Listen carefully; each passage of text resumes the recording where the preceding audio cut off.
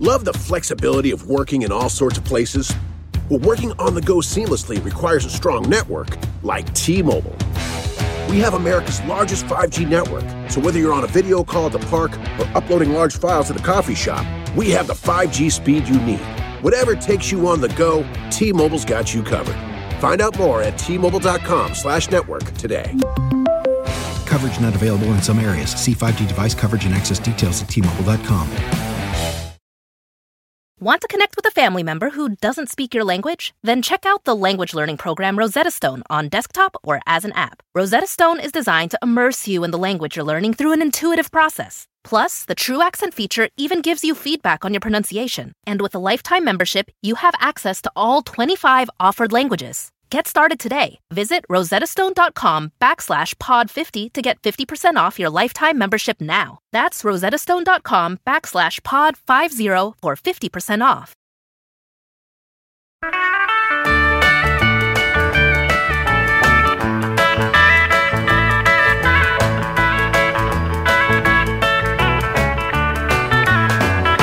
Hi, everyone. I am talking to one of my favorite people, but I have very, very crappy taste.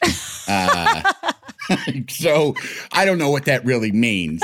No, I'm really excited because this is going to be an easy, fun one.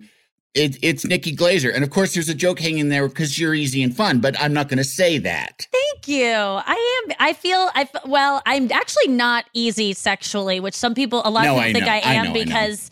That's what I joke about a lot, but, right. And that's a whole nother, discussion that we certainly can get into. But, I like the fact that, yes, I feel like I felt the same way about heading into this podcast as well of like, it's going to be easy. I'm just talking to my friend Andy and, I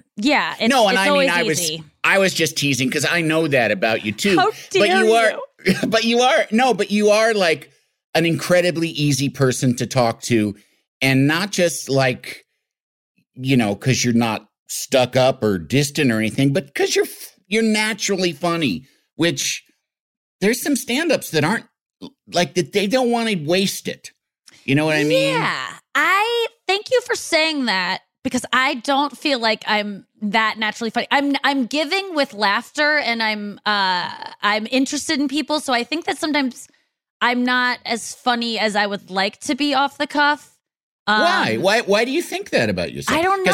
I don't think that's true at all. Thank you. Now the pressure's on and I am going to try to be as quick as possible. But a lot of times I feel, well, Andy, I have this kind of trick that gets people to think I'm funnier than I am, especially men.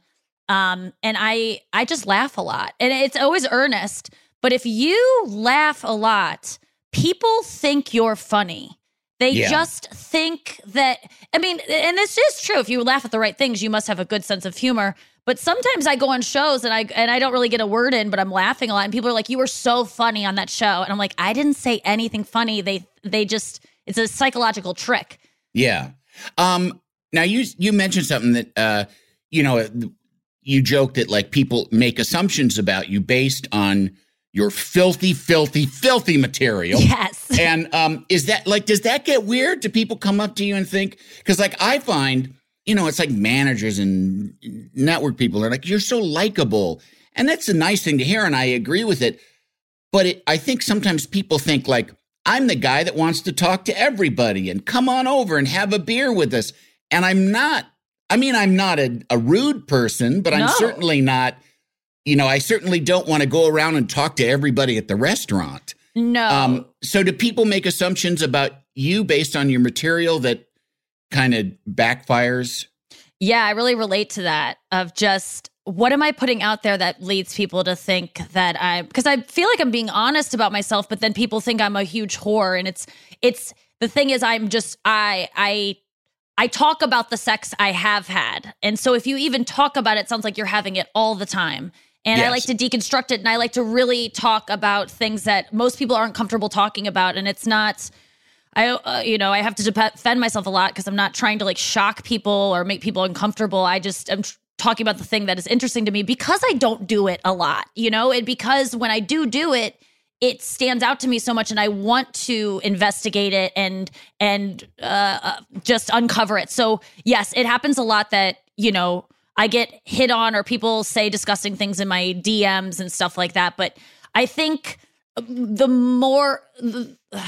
in such a place right now that I feel like I don't even recognize the person that I was who talked about sex all the time in specials and stuff, because I'm not having it. I haven't had it for a while. I haven't been in a relationship for a really long time. And so I feel very distant from that. So I feel like it's happening less and less because I'm just not talking about it as much. I'd love to. It's not something I'm trying not to talk about, but is that because of COVID? I wish. You know, it started before then. I wish I could blame it on COVID. I haven't been in. I don't know. I don't know why it is. I think that the reason I'm fascinated by sex is because I was just a huge prude growing up. I was really scared of boys and just sex in general. I was just like, I'll never be able to do that. That's so awkward and weird. And like, I was obsessed with it and watched it and studied it and talked to my friends about it. But I just felt like it could never be me. It just was something that I longed to participate in, but it was just, I was too scared. It was like the scariest thing to me. And I've held on to that. I mean, I was able to conquer those fears with alcohol eventually. That really helped, as it does every awkward situation. It just makes everything so much easier. And then I quit drinking, and luckily I was in a relationship when I right after I quit drinking, I was able to get into a relationship, which kept me like, I got to really explore myself like soberly sexually in that. And then that ended, and I'm right back to where I started. I'm in seventh grade again, scared of sex, scared of intimacy, scared of being alone with men, scared of being alone with women. Like, I have a huge fear of sex and feeling like I owe someone something, or they'll fall in love with me, or I'll fall in love with them and they'll hurt me. It's just, the fears I have of it are just, I mean, I've gone on a couple like dates in quarantine, like outdoor dates, and the dread I have before those dates is it's like nothing I've ever felt. Like it's truly so uncomfortable and so miserable, and I want to get out of it. And I'm just miserable a couple days before. And people say it as like a joke, but I would truly rather have a root canal. I actually enjoy going to the dentist. I don't know why. I think it's the heavy like X-ray vest they put on you, which one time my dentist did tell me I was autistic when I was 10. Because I was just like, I had the X-ray vest on, the heavy thing. And I go, I love this. Vest, They feel so good. And he goes, yeah, a lot of autistic kids respond to it that way. That's probably why you like it. And then he left the room, and I was just, and autistic wasn't a thing I knew about when I was 10. And so I just kept saying autistic so I could remember it and ask my mom later, because I was just so excited to have an identity of like, I'm something special. Right. So I was sitting there like, that you were diagnosed autistic by a dentist. Yeah. And I was sitting there going, autistic, like as someone who probably is on the spectrum would do. But yeah, I have total fear of sex, but also want it so bad and am obsessed with it when I get to have it. And so I think that's why I talk about it so much in stand-up, is because we talk about our fears and the things that we want so bad too. It's also just an endlessly fascinating subject.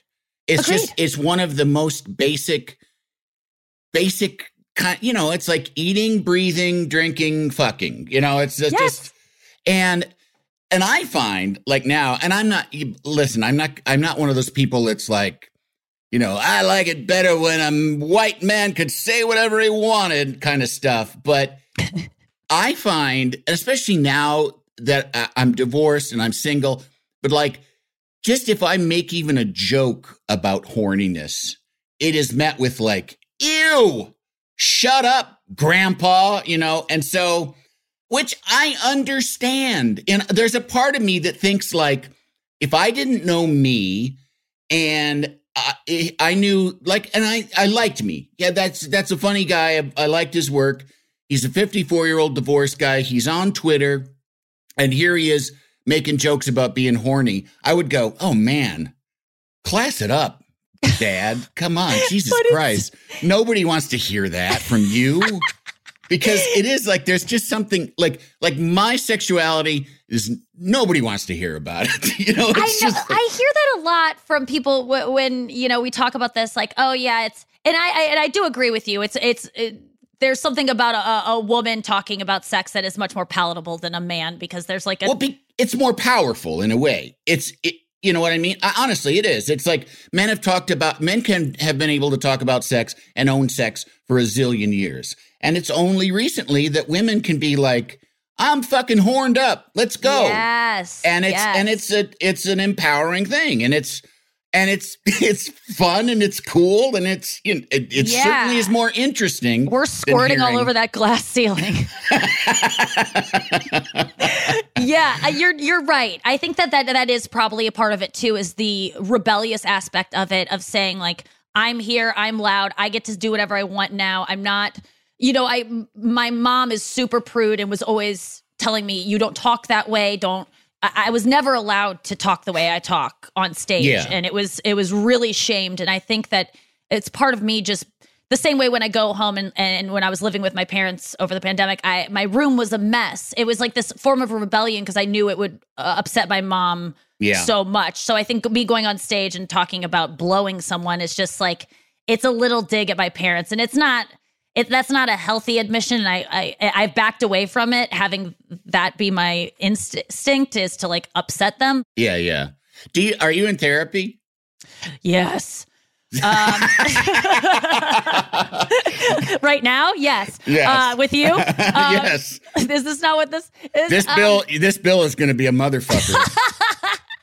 I am. I'm kind of in between therapists right now. I hung out with Whitney for like 2 days, and she like forced her Whitney Cummings for 2 days. She forced her therapist on me, and I was like, oh, I'll just do this because I want to make Whitney happy. And then I ended up really liking the woman, and she was wanting to do the EMDR, the eye movement thing, where you like hold pulsars. Yeah. So I wanted to do some more focused therapy like that, where it like goes in and tackles whatever trauma I have, because I think all of this is like really stems from just having a couple bad instances with guys who like came on too strong. Nothing like terrible, but like my first kiss was pretty rapey, and I like had to push the guy off, and he was mad at me, and he drove me home, and he was speeding, and then he pulled off like so pissed that he almost ran over me. It was traumatic to a degree, and I think that has led me to always be like, okay, well, if you're alone with a boy, they might kiss you, and then they'll be mad at you, and you'll lose your friend who you were friends with before that, and now he won't talk to you anymore.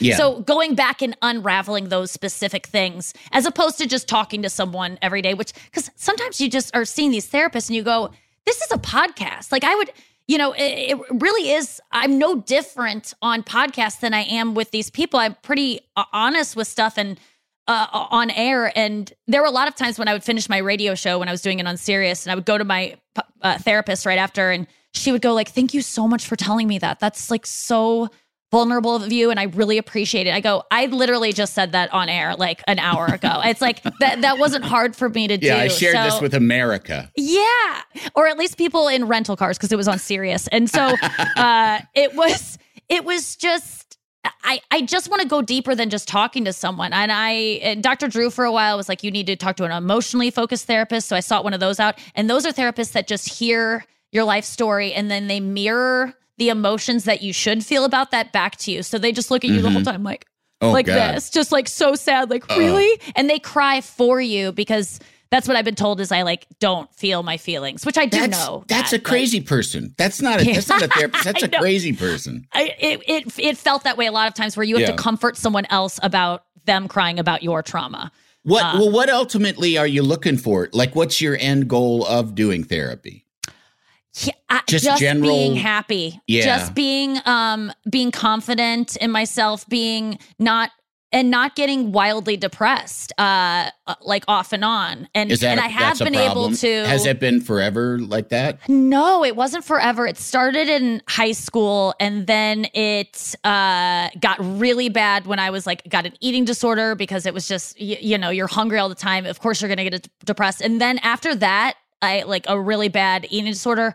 I just never recovered. And then it would just hit me probably like every couple months. And I would just I just felt it coming on. It would be like a flu, you know, but which I don't even get. I don't get physically sick really ever. Knock on wood. I don't get colds and stuff, but I do get so sick emotionally that I feel like I should be able to call into work, but you really can't call in depressed, even though there are many days I would want to. So now I'm medicated and I'm good, but there are times where I just feel it coming on and I brace. It doesn't ever go as deep as it used to, but it's so scary to me, that feeling that you feel when you're super, super depressed. I mean, you have it too, right? I've had it forever. Yeah, I've had it forever. I've had just like classic old depression. And, you know, it was one thing when I was younger. And I mean, first of all, when you're young, you're a fucking mess.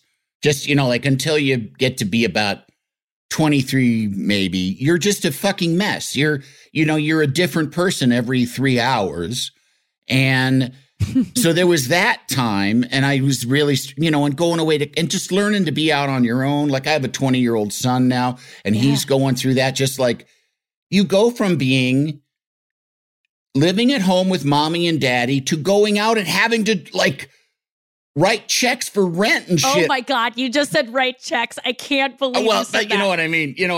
No, you're right. That was my biggest fears. I once, in the middle of the night, woke up my parents and said, I don't know how to write a check. And I think I was in 7th grade, and I couldn't sleep because of it, because I knew that was in my future. It was coming, It was coming, and I have no clue how to do it. And I knew already we weren't going to be taught that in school, and we weren't, you know, just those fears of leaving home. I mean, I really liked living at home and being taken care of and feeling safe. And I still have those fears, I guess.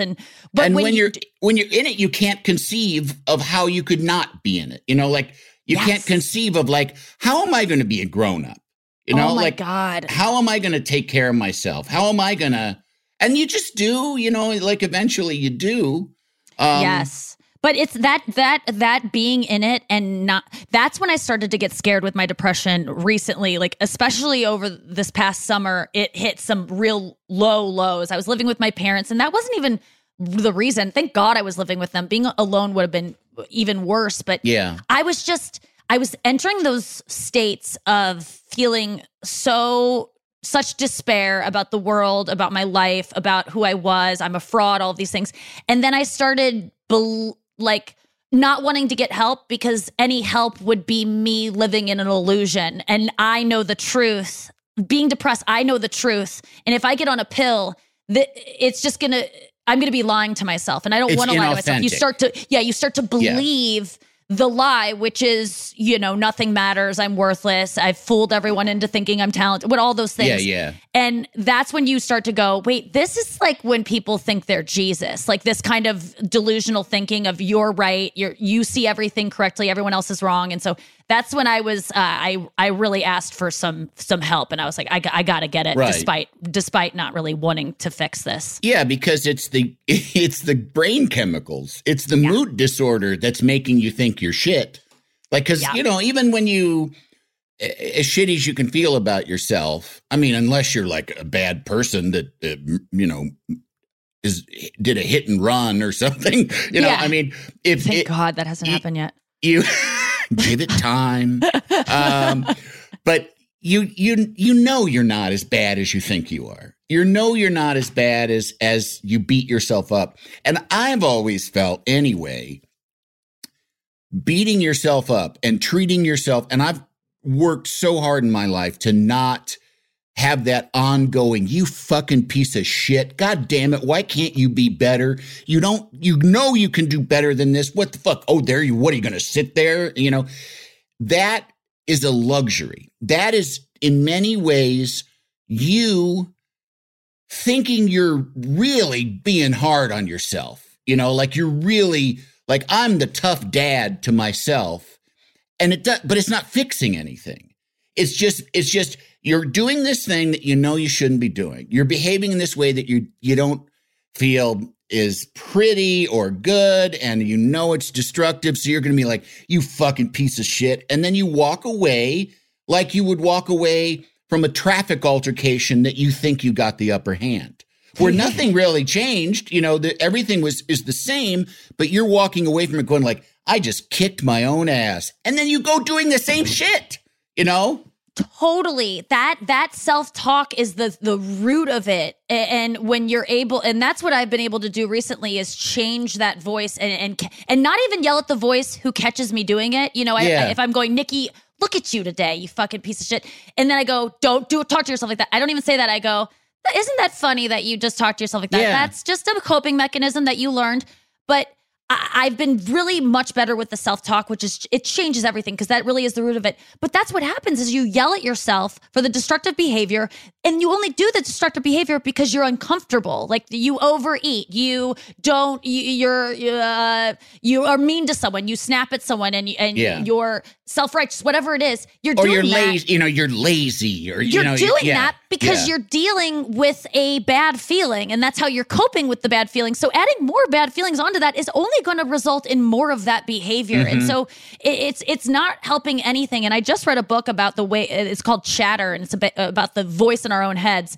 And it is a new tool I've been using that this guy, this neuroscientist, figured out that if you talk to yourself in third person, it increases your output and the value of what you put out there like so much if you just talk to yourself in third person because it goes back to the thing of you would never talk to a friend the way you talk to yourself. Yes. So if you actually say in your own mind, Andy, don't do that. Andy, go get up and go outside. Yeah. You will more likely to do it than if you go, I need to go outside. And so I've been just talking in a lot of third person, you know, and reminding myself of that Seinfeld episode of Jimmy. And I'm like, Jimmy was onto something. Yeah. Nikki thinks Jimmy was onto something.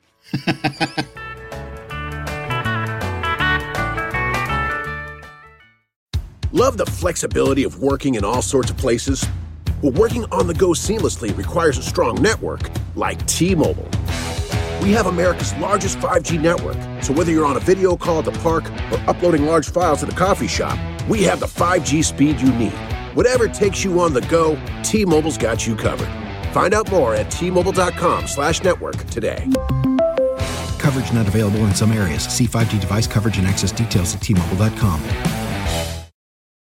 Want to connect with a family member who doesn't speak your language? Then check out the language learning program Rosetta Stone on desktop or as an app. Rosetta Stone is designed to immerse you in the language you're learning through an intuitive process. Plus, the True Accent feature even gives you feedback on your pronunciation. And with a lifetime membership, you have access to all 25 offered languages. Get started today. Visit rosettastone.com/pod50 to get 50% off your lifetime membership now. That's rosettastone.com/pod50 for 50% off.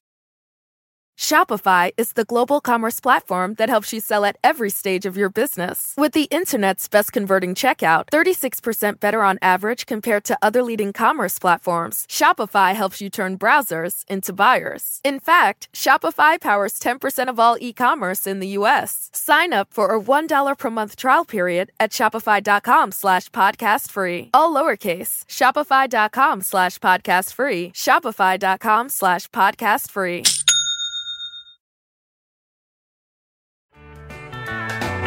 Can't you tell my love's a-growing?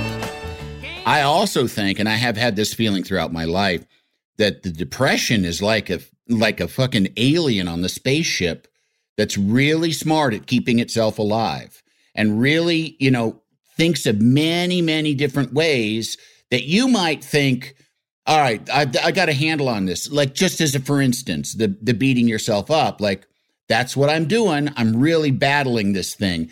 And the depression is sitting there like rubbing its hands together going like, hee, that's what I want you to think. Yeah, you're just Trojan perpetuating. horse. Yeah, you're just perpetuating me. You're just making me go on and on and on. And you have to kind of like, because also too, I also find, and this is from being around a lot of depressives my whole life, even, you know, like this imprinting behavior from a lot of people.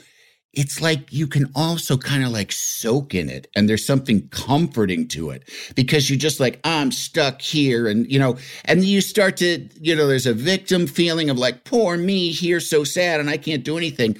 And there again, it's like, it's the depression saying like, you sit right here with me, hun.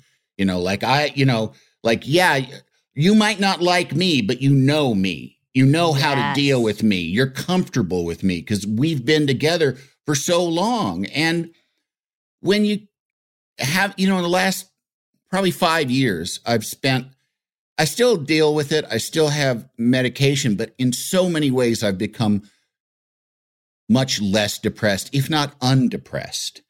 And there was like some feelings of like loss about it. There was like some feelings of like letting go of this part of me that I knew was psychotic. I mean, it was unhealthy. It was a neurosis, but it was like it was like a part of my identity. It was who I was.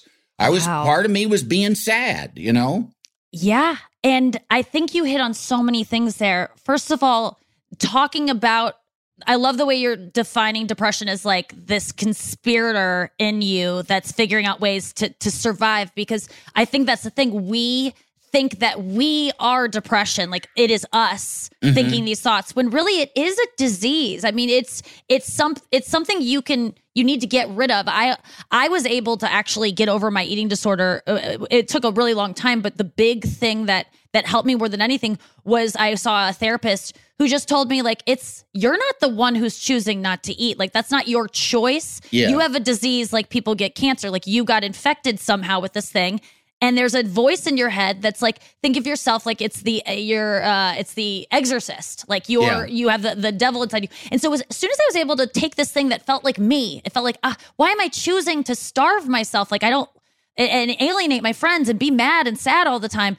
It took it out of my hands. And then when I was able to do that, I was able to drop it. And I think that's the thing, is we think that depression is us, and that's who we truly are. And if we lose that, we lose our identity. And also the wallowing that you talked about, of just sitting there and being comforted by it. Man, I love that sometimes. And I love listening to depressing music when I'm depressed. I like things that help me feel it more. And, I read a bunch of studies that say that's the last thing you should fucking do, is listen to sad music. You feel like it'll help you express it or get it out. That's not. Put on a happy mix on even though that music is so obnoxious when you're feeling sad, but it's pretty much everything you are. It feels like the easy thing to do when you're depressed, don't do, or feels like the right thing, go against that, because it's the disease talking. It's not you. Yep. Yeah. My son's had a real hard year, and that's a lot. I've been just trying to tell him, just do something, go watch a funny movie. And and like my daughter, because this year has just been crazy. Just like unlike any, like I don't even know exactly how to parent in this shit, because it's like it's like another planet or something. But there's lots of like it can be such a blessing to just distract yourself, just to get your focus away from yourself, and go for a walk, change the scenery, go buy a popsicle, just get up and do something. Get out of yourself. I mean, the thing that I never want to do, but it always helps, is calling a friend who you think might need to talk to someone about their problems. Don't call to talk about yours, but call someone and be, as they say in like programs, be of service. Because when you help someone else and listen to someone else's problems, you get out of that wallowing thing. So it really takes you out of it. And, I've been journaling recently. I have all these things that are, because you want to stop it in its tracks, because you start to feel it coming on. And I'm like, it's like a migraine almost. If I pop an Excedrin when I feel it coming on, I can beat a migraine. But if I just go, no, I'll get to it later, then I can't get out of it. And so it's like this quicksand. So I do journal. I'll meditate. I'll try to like learn a song on guitar or something, like engage my brain in a different way. But the last thing I ever want to do, but the thing that works the best for me, is always like calling a friend that I'm like, I need to call that person. They're probably struggling, and ask about their life. But you're just like, I don't want to, but that's usually the best one. Absolutely. It provides perspective too, but it doesn't entail, for your own self-preservation, you have to keep a healthy stock of crazy people in your life. You have to keep like a lot of fucked up people around. You do. And gratefully, depressed people tend to attract those people. I mean, and it's certainly in our business, we are, it's just, I mean, I've seen you post about depression before, and so I knew about your history with it, and we've talked about it before. But even if I didn't, I could just assume that you get depressed. Yeah. I mean, it's hard to come across someone who doesn't, who is as funny as you are, that's what I was going to say about your son is very, and your daughter are very lucky to have a parent who knows that, depression, because I have parents who have never dealt with depression. So they have no concept of what it is, and they can't even imagine that their daughter who gets to, have the life that I have, which seems like a dream life that I was drawn to because I wanted their attention because they watch TV more than us. That I could ever feel sad. I mean, you're doing Andy Richter's podcast. Like, how could you be sad today? Like that kind of thing. Like that's how they would justify it. And it's so hard to articulate, especially when you're in high school dealing with these feelings and have no concept of where they come from. And they couldn't relate at all. That was really hard. It's not easy to talk to when you're a depressed parent, a parent that's had depression, and talk to your kid who is getting depression. Because you just, there's that feeling of like, oh, fuck. Here's your legacy, kids. Your broken brain. But also there's a lot of it, having gone through it, is in terms of, like we talked about, like something I always say is you can't control your feelings, but you can control your actions. So you can do things. And then it becomes, well, how can I do that? How can I'm sitting here saying I can't do anything. How do I do that? And the answer, as me, like the wise depressed one, been depressed for years, is you just do it. Yeah. Like there's no magic. There's no method. There's no crystal. There's no mantra. You just got to do it. You got to do it. I think about there's some show I watched a really long time ago about someone who was probably like, bedridden, just like a 1,000-pound person. It was one of those documentaries, and they were beginning a weight loss journey. And you look at someone like that who can't even get out of bed, can't wash themselves, and you go, they're going to lose, they're going to work out. And it just started with him going like this with his hands, just back and forth. Yeah. And that to me is what, just do something. Just do whatever this hand flick is. Yeah. To you. And maybe that's taking a shower. Maybe that's making your bed. Maybe that's getting out of bed for 5 minutes. I mean, sometimes I'm depressed and I just go downstairs, I eat breakfast, and then maybe I'll go back to bed. But at least now that's a nap. That isn't a continuation of the sleep from the night before. Yes, I'm napping now. Yeah, that's exactly it. Like I said, I have been immobilized, and I have also taken steps out of it. And what made me take steps out of it was just taking steps out of it. Again, there's like, you think, especially when you're in the midst of it, you think, oh, there's got to be like, if I could electroshock, or there's a supplement I can take. And no, it's just the behavior starts to affect the mood, and I'm on medication too. Sure. But that took a call to the doctor. That took you going to the pharmacist. I mean, the hurdles you have to jump through to get medication as a depressed person or an anxious person, it's almost criminal how hard it is to get meds when you're already someone who might struggle with all of the things that stand in the way. Like, I get anxiety about insurance companies and like feeling like I'm doing something wrong. Like I have to get through it's a miracle I was even able to like go to doctors and ask for help. And so those are steps in and of themselves, even obtaining medication that you think might be a quick fix, which it never is, unless they're ADD meds. And then exactly. And it's a fix, but it's not the whole fix. Like, you can't just take a pill and have it go away. You also got to do the talking part. Something that actually helps me is like when I'm feeling good is just making plans, booking things, saying yes to things that I will feel too bad to get out of and to cancel. And so just because that'll get you out of bed, just feeling obligations and feeling deadlines. Absolutely. So thank God for those. I wouldn't do anything. Like right now I'm in quarantine. I'm in the Cayman Islands. I'm hosting this show. Yeah, I've seen videos of you and Andrew. Yeah, my roommate. That you guys, and I've been wondering, because it's like, you see the window and it's like, wait a minute, where the fuck are you? Stuck in this like little condo, but you can't leave. Yep. Wow. So when we got here, like nearly 2 weeks ago, that's what they make you do here, because on the Cayman Islands, they have no COVID. And so they have no COVID because they treat it so aggressively. Like you land and it looked like a scene from a pandemic movie. And you go, oh my God, this looks like a movie set. And you're like, oh wait, that's the way it's supposed to look. Like they test you when you get off the plane. And if I leave and go beyond the caution tape, which is on my front porch, I will be fined thousands of dollars and have jail time. I mean, there's consequences. So, but then in 2 days, I'm free to wear no mask and just be I mean, it's 2019 again. So it's very exciting, but I have felt very unproductive. I'm working on a show that has no real work for me yet because I'm not like creating it. So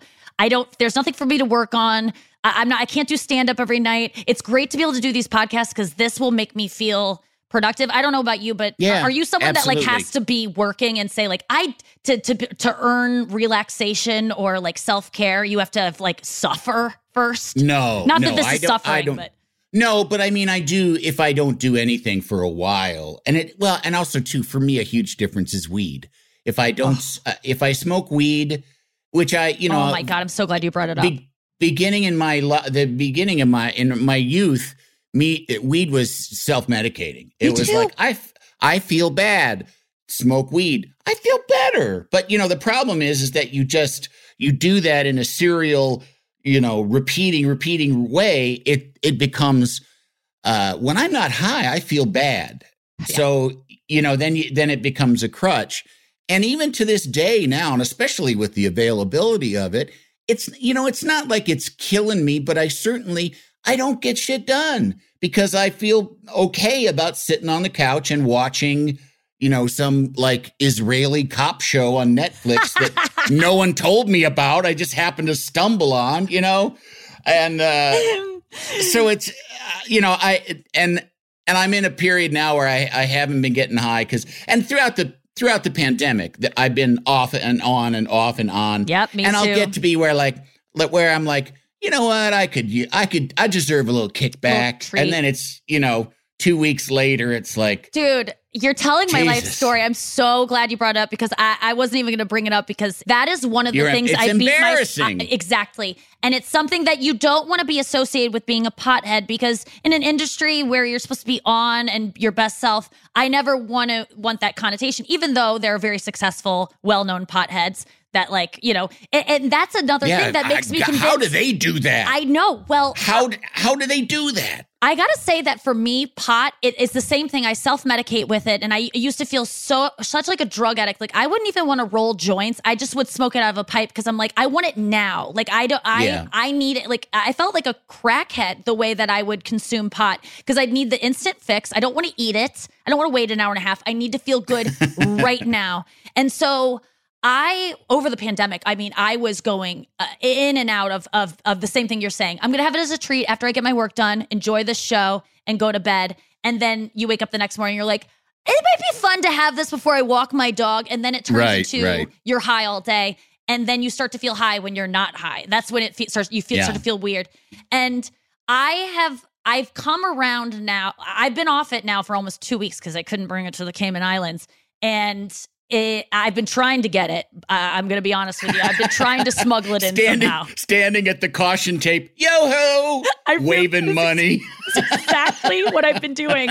I'm just trying. And I have to talk in code words because I don't want to get kicked off the show by getting busted or whatever. But I need it to feel good. Like I was smoking a lot before I came here. And it was just to regulate my mood because my meds are not where I'm still messing with my meds to figure out the perfect balance. And I depend on it. And I am very productive on weed. But here's the thing. I'm productive in the short term. It's like almost like I get hyper focused and I want to clean and I want to write and I want to think of ideas and make plans. And then over time, after you're smoking daily for 2 weeks, you start to be depressed because of the weed and it becomes... And you don't even get that jolt anymore because you grow such a quick tolerance to it. And then you need it to not feel wildly depressed. And so I'm still struggling with it, but I am gentler to myself now about my weed habit because I used to go, you're such a drug addict. You're so weak. You can't not go with it for 2 days. You're doing it in the morning. And now I go, Nikki, you're in pain right now and you're in some sort of discomfort and poor you. And this is the only thing you have to turn to because the other things are too dangerous or not available. Mm-hmm. And this is just what you need right now. You're still a little girl who's sucking her thumb, except that it's a fucking, rubber pipe she got off of Amazon that doesn't break when she drops it every 5 seconds. And doesn't show up on the airport scanner either. Yeah.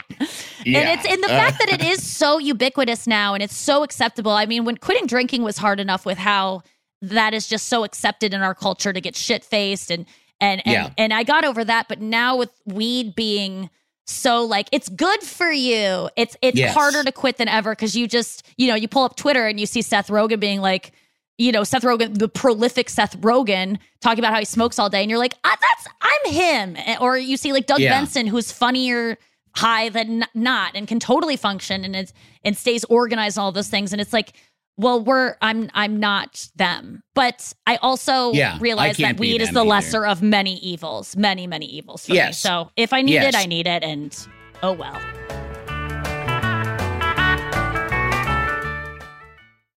Love the flexibility of working in all sorts of places? Well, working on the go seamlessly requires a strong network like T-Mobile. We have America's largest 5G network, so whether you're on a video call at the park or uploading large files at a coffee shop, we have the 5G speed you need. Whatever takes you on the go, T-Mobile's got you covered. Find out more at T-Mobile.com/network today. Coverage not available in some areas. See 5G device coverage and access details at T-Mobile.com. Want to connect with a family member who doesn't speak your language? Then check out the language learning program Rosetta Stone on desktop or as an app. Rosetta Stone is designed to immerse you in the language you're learning through an intuitive process. Plus, the True Accent feature even gives you feedback on your pronunciation. And with a lifetime membership, you have access to all 25 offered languages. Get started today. Visit rosettastone.com/pod50 to get 50% off your lifetime membership now. That's rosettastone.com/pod50 for 50% off. Can't you tell my love's a-growing? I was just talking to my sister about this the other day, that there's going to be fallout of the availability of weed. Because right now it seems it's not as bad as drinking and it's fun. And look at it, all these different ways you can do it. And there's, and then there's also too, if you're like the type that likes to nerd out on shit, there's just fun strain names to remember and remember like, sativa and indica and hybrid and what they all, No, they're all the same. It's like the difference between red wines. Like there really is no difference. Blind taste tests. Do you know that if people that claim that like, even like sommeliers don't know the difference between when they're blindfolded, a room temperature white wine and a room temperature red wine, you can't tell the difference. It's all bullshit. All of this stuff is bullshit. I mean, I do think they could do certain stuff with strains, but if you're an addict, which most people who are drawn to these things or have addictive tendencies, you don't give a fuck what kind it is. It's all the same. And also coming from a when there was never what kind of weed do you want? Like, can you get me some weed? And it was just whatever you could get, Yeah, how did you consume it around your kids? Because that's the new thing of like women are treating it now like wine. Like it's time for mom's wine, and there's trying to be this culture around it that it's fine to do in front of your kids, which I mean, I don't know. Oh, I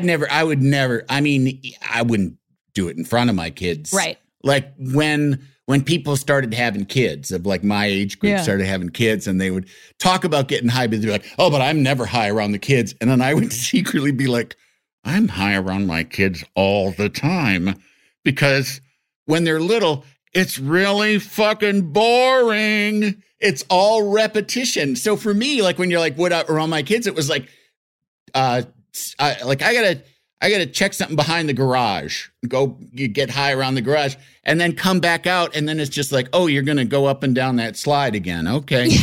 Well, the thing is, those parents might not be high around their kids and good for them for that.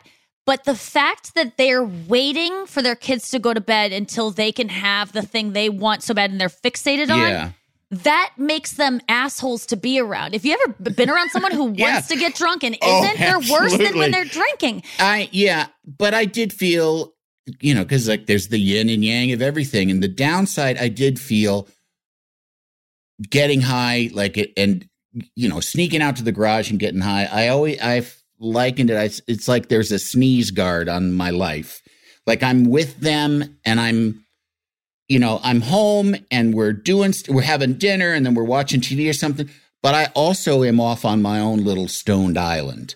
I also am separate and I am, there's a distance, and that's not good. And that's something that that was the part of the sneaking around. Even when I could legally buy weed. Part of the sneaking around was me withholding myself from the rest of the people in my life. And it was this way to kind of have this secret little state of, I'm taking care of me, I'm feeling good and I'm doing this because life is hard. I make money for these people, but what I really was doing was, and keeping an arm's length and keeping a barrier between me and everybody else. Yeah, and that's when you started hotboxing the minivan on the way to school.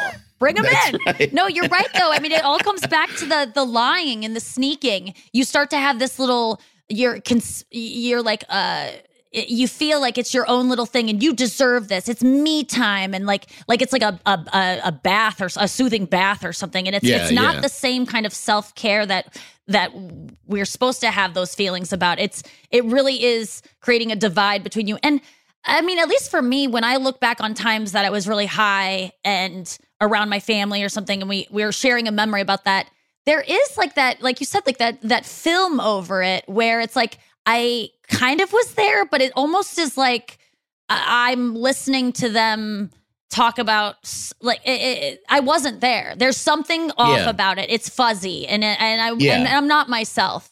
But then there are times I get stoned and I feel like I'm more myself than ever. I'm just kinder, and that's the thing. My mom is fucking awesome when she's high. Like I told her once, I was like, you need this. I think you have depression, and I think that weed, it makes you so great to be around. And I was encouraging her to do it for a while. And now it's to the point, like, when she's nice to me, I just go, what, did you have a half edible? Like, I can tell it in her voice right away. And there's resentment there for me because I'm like, oh, it's just for you to want to call me and be interested in my life or want to tell me how proud of you are. You have to eat a half a cookie that your dad's friend gave you last Christmas that you've been hoarding. Like, that's always... Then I start to resent it. So it's tricky. Is that an ongoing thing with your folks that, or is it kind of now part of the, it's like your shtick, the routine among all of you?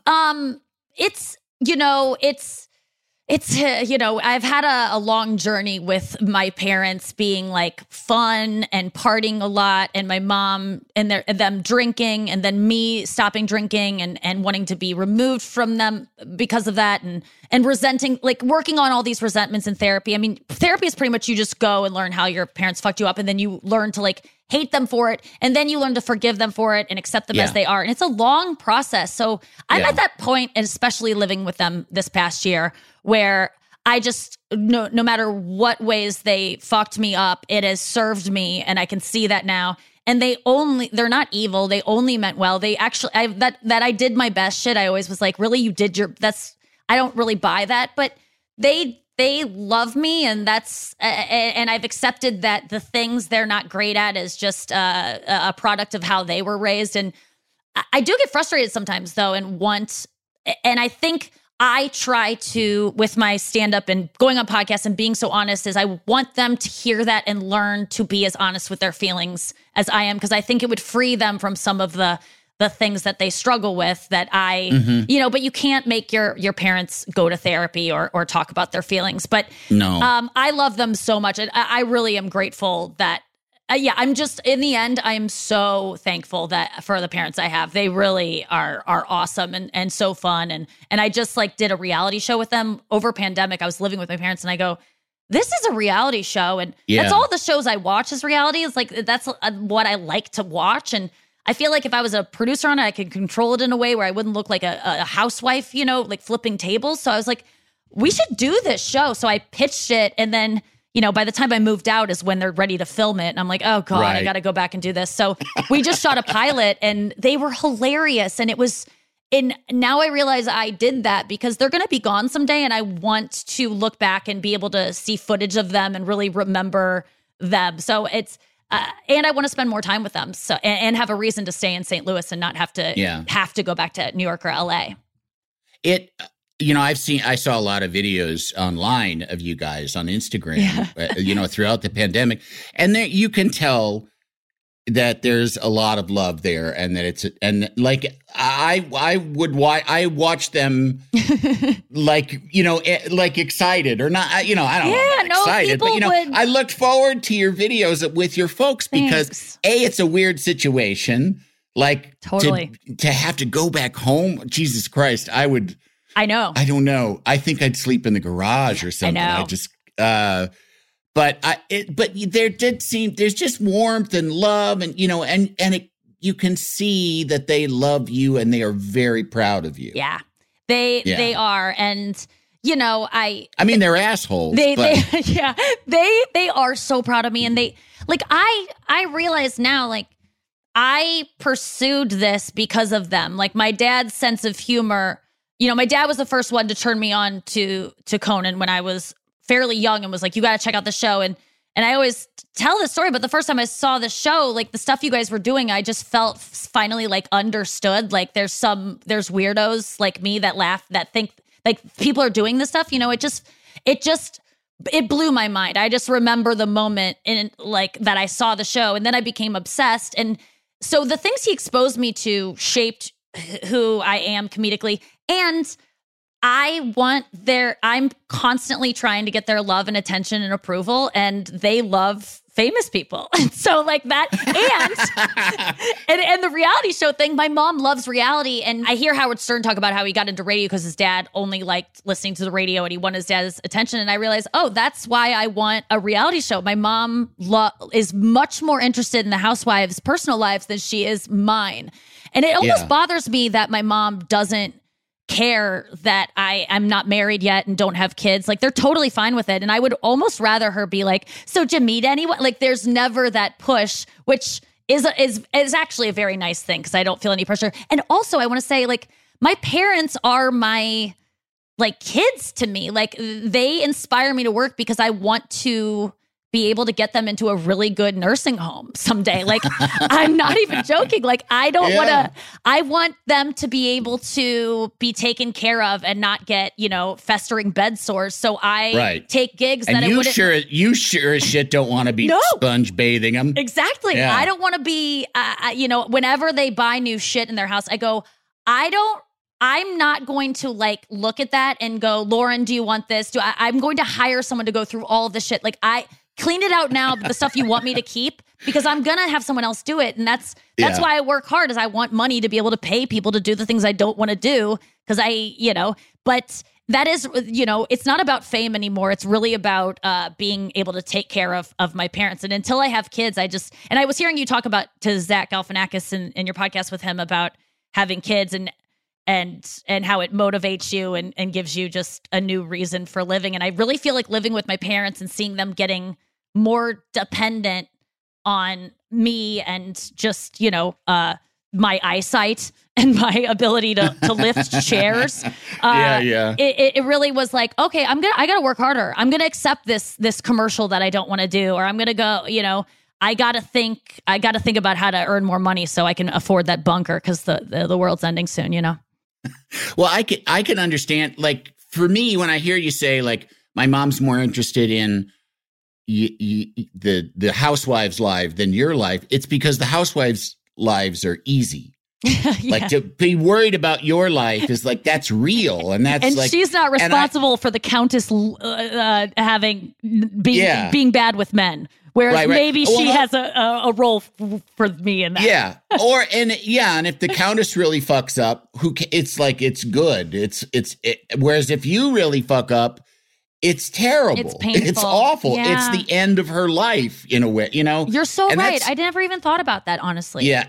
And it's having kids. I thought of it when you were talking about it earlier too, that, the thing about when you were saying, your parents, they did the best they can. Like, yeah, I see what you mean. Like, you got to aim high. You got to, you can't just phone it in when you're a parent. But also the fact is, it's terrifying. You don't know what you're doing a lot of the time. And it wasn't until a couple of years ago that I admitted to my son, because he's the oldest, everything we went through with you were the first one that we went through that. Like, you were the first. You were the beta kid that went to test, kindergarten. Yeah, exactly. So it's kind of like, and there's times even to this day where I make choices as a parent and go, oh my God, I hope this is the right choice. Like, I hope I'm not making it worse. And if you're making it worse, like if you make a choice where you hire the wrong roofing guy, your roof will leak and you'll get it fixed. But if you fuck up with your kids. Well, Elizabeth Smart's dad hired a roofing guy who later kidnapped his daughter and took her to the woods. So I was giving you that segue. The decision on a roofer can be a fraught one. But no, I know what you mean. Like, I can't, and that is why I don't think I can have kids. I mean, the number one thing I always say about kids is like, how can you sign up for something that if something happens to them, your life is over? Like, you will not be able to recover from that. I mean, that is the biggest risk, and could happen. I mean, kids are stupid. And there's so many ways now that they can be harmed. You're taking such a risk. And I think being a parent is honestly like more brave than anything me getting up in front of people and talking or whatever, like those things. People are like, you're so brave. You talked about your vagina on your Netflix special, but loving something that much that something could happen and your life would be over and you'd have to live. It's just, I think it's the bravest thing. And I don't think I could do it. I think generally it just becomes a thing where, you're with somebody and it just kind of comes on you, this feeling of like, it's time for us to have a child. Yeah. And I honestly don't think that you think about it that much until later. Yeah. Until later. You're ready to make it with someone. Yeah. Yeah. And it is like, and I mean, there's plenty of people that have kids solo and that's totally normal too, Yeah. Everyone got into chess after the Queen's Gambit. Everyone was like, oh, I'm buying. I learned that I really want to get into chess. And I was like, I think I want to adopt an adult child who can just take me on luxurious trips. I was like, that was the first time I was like, oh, you could adopt like a 16-year-old? Like, that sounds great to me. Because at that point, they're less likely to walk into traffic and stuff like that. And so, yeah, there is a part of me that wants to adopt. And I actually... When I was getting ready to talk to you, I called my dad to be like, oh, he might ask about my ancestry, where I've been, where I'm from. And so I asked my dad about my roots, and my dad was so excited to talk about all this stuff. But I go, you know what? The Glazer name is going to end with us because we have no males to keep the name going unless I become a single mother. So I have even more incentive because now the name could keep going possibly. It's the name thing. I'm kind of like, I know. But it's all just. Aren't you a narcissist though? Don't you kind of like your last name? Isn't there a part of you that's I like it? Well, and mine is a particular case too because my parents divorced when I was 4. My mom remarried when I was 9, and my stepfather legally adopted me and my brother. So my name from age 9 to 18 was Swanson. I was Andy Swanson. And you went back to Richter. I went back to Richter because my dad asked me to. And I changed it. I'm glad. I mean, I'm glad I changed it back just because it is kind of the reset of what I was born with. Yes. But honestly, I don't. You don't care. I think it's like when I hear women change their last name and they're like, when a woman nowadays changes her last name to her husband's name, I think it's bizarre. Insane. It's bizarre. Like, why is that necessary? I agree with you. There's the extra added thing of well, if you have kids, whose name do they have? And I'm kind of like, I don't know if my kids, they want to change their last name to Paltrow, they can if they want, I don't care. They'd probably be better off. I'm very resentful of the last name change because especially any girl you went to grade school with or even college with, you can't find them anymore if they're married. Yeah. They're missing people. You can't locate them on Facebook. So every man that you were friends with back in the day, every boy you can still find, but every girl, you just throw in the trash this identity that everyone knew you by, and it's just so weird. It just seems like something we should drop. And so, okay, maybe I can get married and just keep my name. I probably would. Or I'd Courtney Cox Arquette it. Yeah. Or I was looking to marry someone with the last name Beam so I could be Glazer Beam. Or Pointer, Glazer Pointer. That was always like my goal, is to like have a funny hyphenated name. Glazer Donut would be good. Yeah. Okay. So if you know any Greg Donut, will you hook us up? Glazer Donut. You know what? This is supposed to be the 3 questions, and all we've done I feel like is we just got to it, talk though. about life. Yeah. I mean, where are you from? You said St. Louis. Yeah. Where are you going? You got a reality show. Yep. You might have a kid. You might not. You might get married. You might not. Sure. I just want to be happy. That's where I'm going. That's what I want to find. I want to find serenity and right. And what I've learned. You want to find some weed in the Caymans. Yes, that's, if you know that's anyone. And then what I've learned, I think we definitely covered that. Talk to yourself in third person if you want to get things done. Be gentle to yourself, and podcasts are like therapy. Yeah. I'm actually in the midst of starting a new podcast that will be out, I believe, by the time that this airs. So I have a new podcast called the Nikki Glazer Podcast. It's going to be a daily podcast, Monday through Thursday. And, it's wherever you want to find your podcast, the Nikki Glazer Podcast. It's, and it's just like we're going to go through headlines and just quick fun. I'm trying to create a morning radio show vibe, but podcast version. And, that's a great idea. And the more I'm in, this business as a woman on screen, getting older, I just hair and makeup really stresses me out and looking a certain way. So I just kind of came up with the idea a couple of years ago of I'm going to start getting good at radio and podcasts, because that you can really age into. And my voice already sounds like a 65-year-old woman who, so it's something I can grow old into. So this is, I'm very excited about it. So daily, the Nikki Glazer Podcast, Monday through Thursday, wherever you get your podcasts. Yeah, as I get older in this business, I feel like, it wouldn't be so bad if people weren't looking at me. Not true at all. Well, Nikki, I love you. I love you. This was really fun, so fun.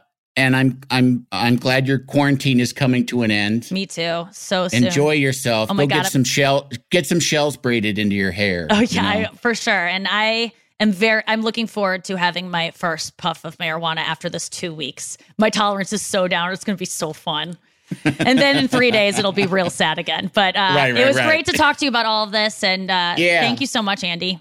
You're welcome. Thank you. And thank all of you out there for listening. I will be back next week with more 3 questions. I've got a big, big love for you. The 3 Questions with Andy Richter is a Team Coco and Earwolf production. It is produced by Lane Gerbig, engineered by Marina Pais, and talent produced by Galitza Hayek. The associate producer is Jen Samples, supervising producer Aaron Blair, and executive producers Adam Sachs and Jeff Ross at Team Coco, and Colin Anderson and Cody Fisher at Earwolf. Make sure to rate and review the 3 Questions with Andy Richter on Apple Podcasts. Can't you tell my love's a growing? This has been a Team Coco production in association with Earwolf.